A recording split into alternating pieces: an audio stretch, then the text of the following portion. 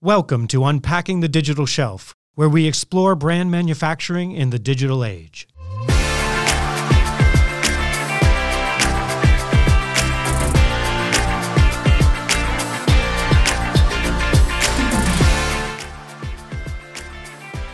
Hey everyone, Peter Crosby here from the Digital Shelf Institute. Is loyalty the new CAC? The post-purchase consumer journey represents a multi-staged opportunity to drive loyalty and customer lifetime value, deriving greater margin from the investment in D2C. David Morin, Senior Director, Retail and Client Strategy at post-purchase platform provider Narvar, joined me to bring to life the various stages of the post-purchase journey and how brands are intensifying their focus to drive trust, transparency, and advocacy, making every customer feel like their most important customer. So David, thank you so much for joining us on the podcast. I'm super appreciative, and I can't wait to dig into the space that you and Narvar are in for our listeners today. Yeah, thanks, Peter, for having me. Excited to chat. Okay, so I'd like to start by getting a reaction to a headline and subhead from an article from Jason Bornstein. He's now at Forerunner Ventures, but he formerly ran acquisition at Bonobos. And the headline was, your CAC, customer acquisition cost, doesn't matter. Subhead, the brands of the next decade will win with loyalty, not acquisition. If Jason said that to you at a bar, would you buy him a drink? Yeah, Do you agree? I think it probably first depends on what bar we're at. But, yes, true. but absolutely. I think, I love chatting with all different types of experts in the retail industry, especially ones who are starting to carve innovation for how brands should be thinking about both their acquisition channel, which I think acquisition still plays a huge part, but really more long-term thinking about how loyalty plays a huge part in long-term growth of businesses, big and small.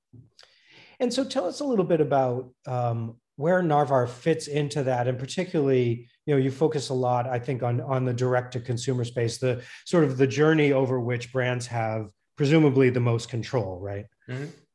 Yeah, absolutely. So Narvar today plays a part in almost every stage of what we call the post-purchase journey. So Narvar has a variety of products, features, and services starting at the time of checkout to better set customer expectation. And then everything as the product and shipments make their way to the customer. Of course, over the last, I would say, 3 to 5 years, have innovated in the space to keep up to date with new methods of delivery that retailers and brands are offering, and then closing the loop on the returns in as well. So how do you take care of your customer after you actually have shipped a purchase? Does the customer need to make an exchange or make a return?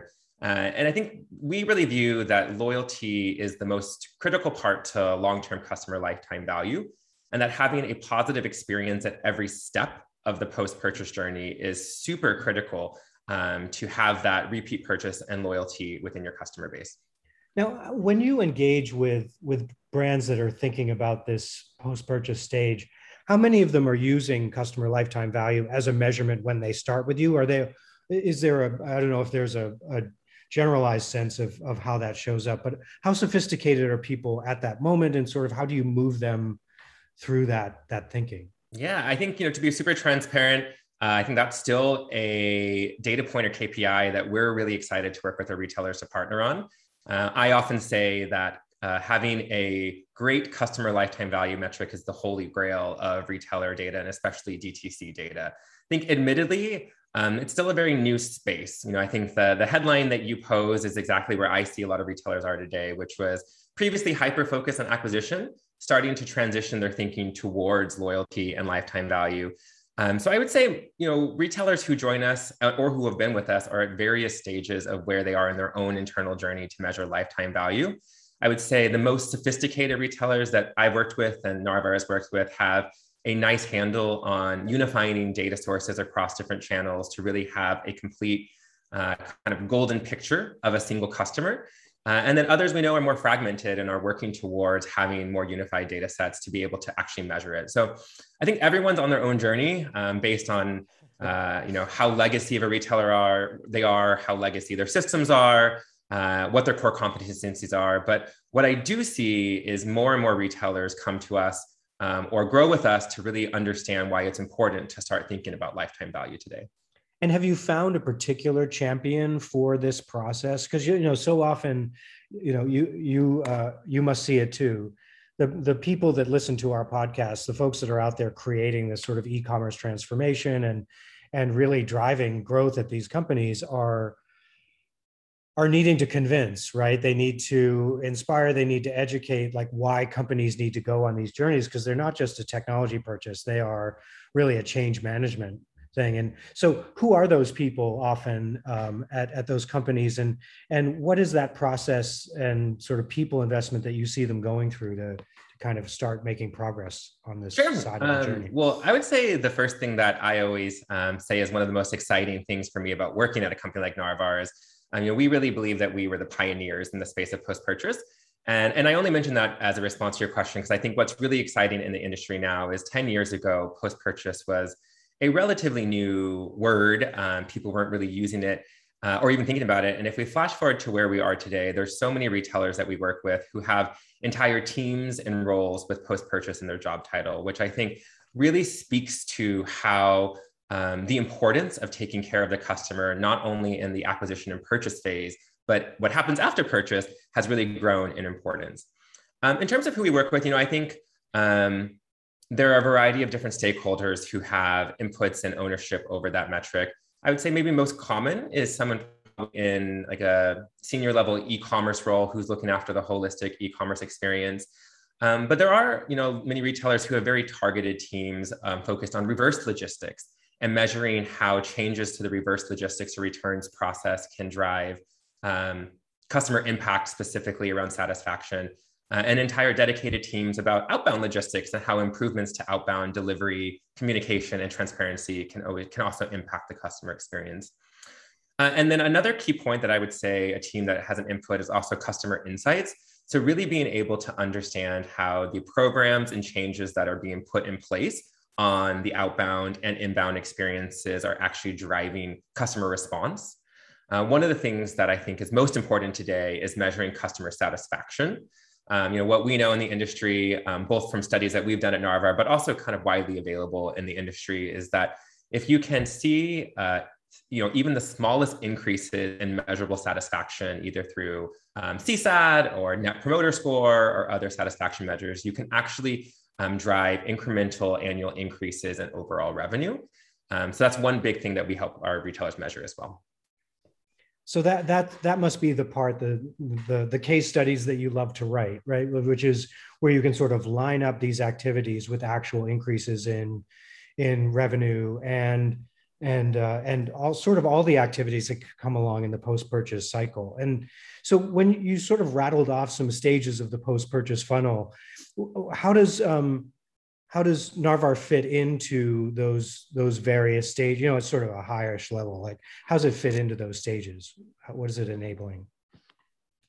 So at a high level, one thing that we focus on with our retailer is how do we help drive satisfaction in each stage of the post-purchase journey in order to drive repeat purchases and loyalty. So as we look at what's important in driving satisfaction at each stage, that starts at the time of checkout, which is better setting customer expectation about where and when a delivery will arrive and allowing the consumer to have more control over that experience. I often think about that, as Amazon, who was one of the first companies who really did that and set expectations with consumers, which is how do you provide an estimated delivery date at the time of checkout? How do you give your customer the flexibility to choose what delivery date is best suited to their need? How do you unlock potentially different avenues for the customer to receive the good? Is it shipped directly to your home? Do you know you're not going to be home, so you want to ship it to a nearby convenient pickup point? After the order has shipped, then it's really about how do you keep your customer up to date about where your delivery is as it makes the way to the consumer. So we focus on two pieces there. One is having robust, transparent email communication and also communication across other channels. SMS communication, push notifications. At Narvar, we've done a lot of exploration with voice as well, with the core goal of having ultimate transparency in that process so that customers know exactly where their shipment is and are also able to adjust their expectations if there's any exceptions or unexpected events in that shipment. And then there's also the ability to service customers within a beautifully branded track experience I think that's really critical in terms of keeping your customer in a branded environment, being able to really touch your customer at every stage, and also re-engage your customer with critical information, either that will help them with their delivery. So for instance, for electronics retailers, we've seen a lot of retailers choose to use those touch points as a way to surface how-to marketing content to really set their customer up for success. In health and beauty, we've seen a lot of retailers who use tutorials and things of that nature. So all with the mindset of how do you make sure your customer, once they receive the good, has a really positive experience. And then once your customers receive the good, there's a whole chain of services around how do you actually facilitate a digital return. And on that end, one thing that Narvar really focuses on is driving speed, choice, and convenience for consumers.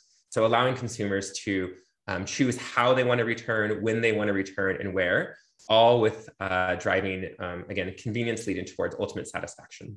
Yeah, I saw a new piece of research the other day from management consultants Alvarez and Marshall and Retail Economics that said by 2025, UK retailers would lose 11 billion in profits due to an increase in online returns. So within that experience that you're talking about, what do you have some case study color that you can bring to what changes can be made that are going to hopefully reduce that 11 billion by a bunch of billion if Narvar does its job right? Yeah, absolutely. I think that data point is a very, very interesting input that we should definitely be having a conversation about. From my mind, when I think to back like 5-10 years ago, it seems that one of the dominant sentiments in the industry was how do you deflect returns, or how do you minimize the cost of returns? I think we were already on the path towards consumers expecting digital returns and convenient returns. And then, of course, with the onset of the pandemic, I think a lot of the trends that we are already seeing have certainly accelerated. So what we see today is that digital returns are here to stay, and that they are a really table stakes offering for any retailer or brand who is offering e-commerce transactions. So I say that because I think that while we know digital returns might be expensive or a place of overhead, I think there's a lot of importance to, one, making the consumer experience on the returns the easiest, the best, the most full of choice, and the convenient. And then also, how do you operationalize that digital returns experience using data, using intelligence in order to try to reduce costs as much as possible on the kind of supply chain or operational side? That's kind of what I'm interested in digging into a little bit more, is the cross-functional conversations that need to happen in order for, because you can create the best experience in the world, but the rest of the company kind of needs to go along with delivering that. Do you often find that that the process of adopting your platform drives some of those conversations and puts more pressure on that happening? Or are you able to use some like quick wins to sort of show where the opportunities are to save costs? Or what are kind of the metrics that drive the adoption of the better returns process? Yeah, I think, again, everyone comes to us in a different stage in their own journey. Some retailers come to us who are very much in that change management process. They've had a legacy system in place, whether it was providing a label in the box already or some other system that they were using. And that becomes obviously a work in first kind of a crawl, walk, run approach, where it's like, how do we just kind of meet the status quo? And then how do we work with that retailer to unlock additional capabilities and help them see the value? Whereas other retailers come to us, maybe they're a smaller retailer or a newer retailer who really want to make a splash in the space and are really bought into the different functionalities that we offer on the platform to drive convenience. Ultimately, I think it's what I always talk to retailers about is first, just think about who you are as a consumer and what you're looking for.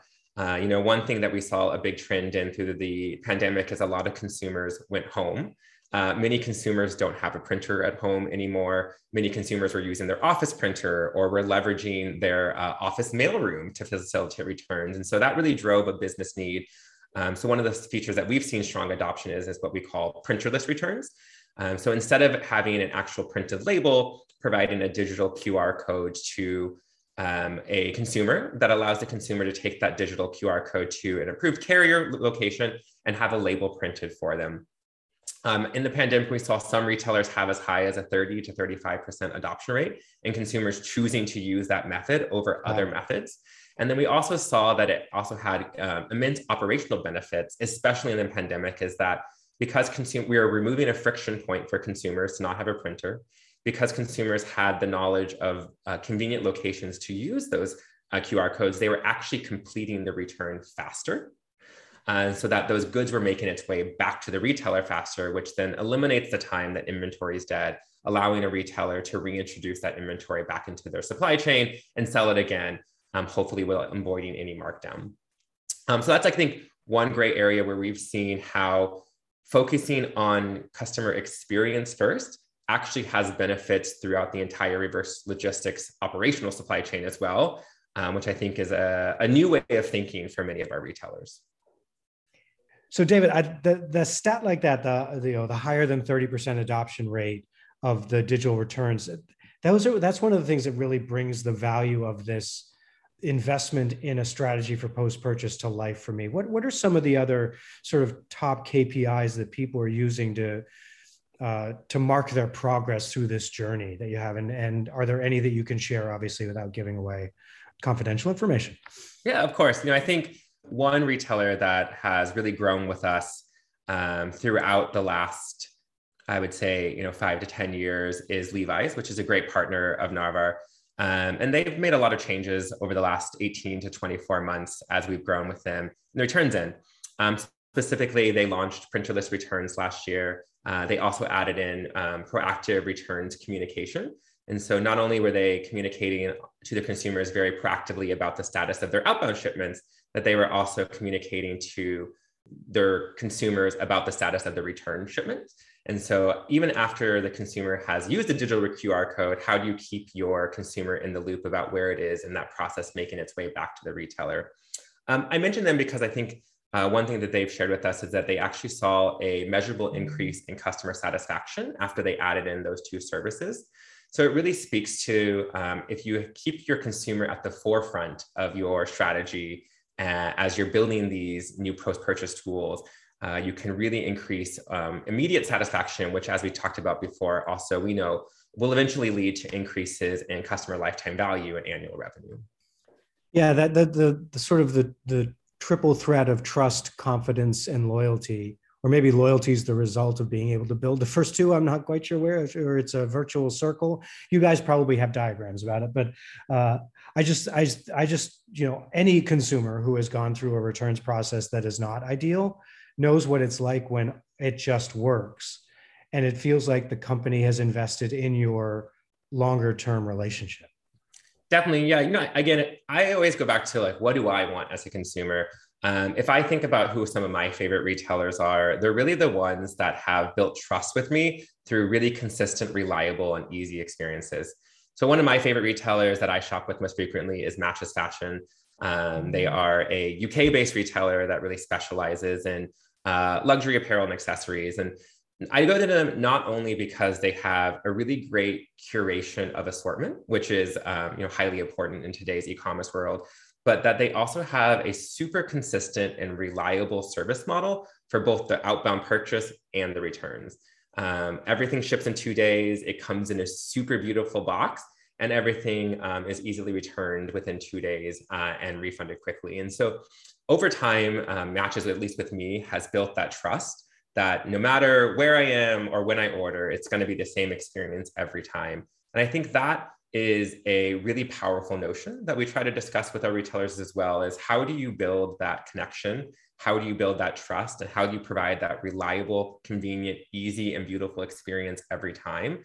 So that next time your consumer is shopping, they think of you first because you've had such a great experience. Yeah, it just lowers the risk for the consumer in engaging in another purchase. Because if you have that confidence and that trust, you're more likely than not to enjoy the product. And if by some reason you don't, that it won't be a nightmare to try and be treated fairly and with grace. So I think that's a really cool example. Absolutely. I would also say, it was particularly important, I would say, in the pandemic. What we know is that as more and more consumers shifted to e-com over the last 18 months, more and more consumers were trying out new brands, new e-commerce experiences. And so having that really great experience on that first transaction was hypercritical to really inspire loyalty. And we know that specifically returns can be a big friction point.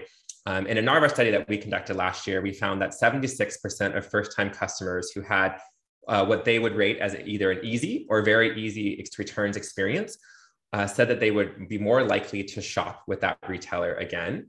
And then obviously the inverse would be true as well. And so we know that having that really positive experience at every step of the post-purchase journey is critical to then inspire a customer to purchase again. Yeah, not to offer dueling research, but Salsify's did a consumer research this year, and 86% of consumers said that they would be willing to pay more to buy from a brand they trust.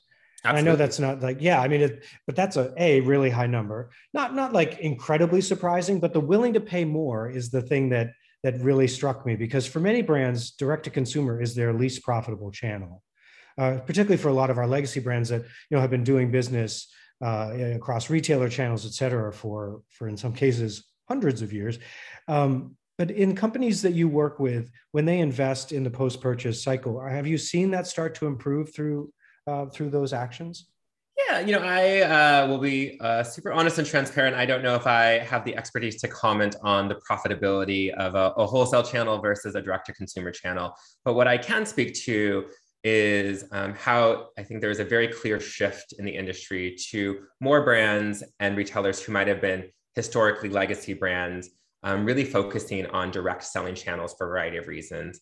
I think very publicly over the past 18 months, we've seen brands like Levi's and Nike and Crocs and Under Armour make very public statements about reducing their wholesale partners in an effort to, one, have more control over their experience, and two, to strengthen their direct-to-consumer channels. Someone like Nike, I think, has made a very aggressive stance towards, very publicly saying that's a goal. And that includes not only improving their direct-to-consumer e-commerce channel, but also really thinking about what the format of physical stores as well. I think that's all in a goal to have more control over the end-to-end customer experience, more data that they can use about their customers to know who their customers are, what their customers want, and how can they inspire their customers to purchase again, and to really build that brand to consumer trust through transparency, experience, and options. Well, so just to close, going back to the top where Jason Bornstein said the brands of the next decade will win with loyalty, not acquisition.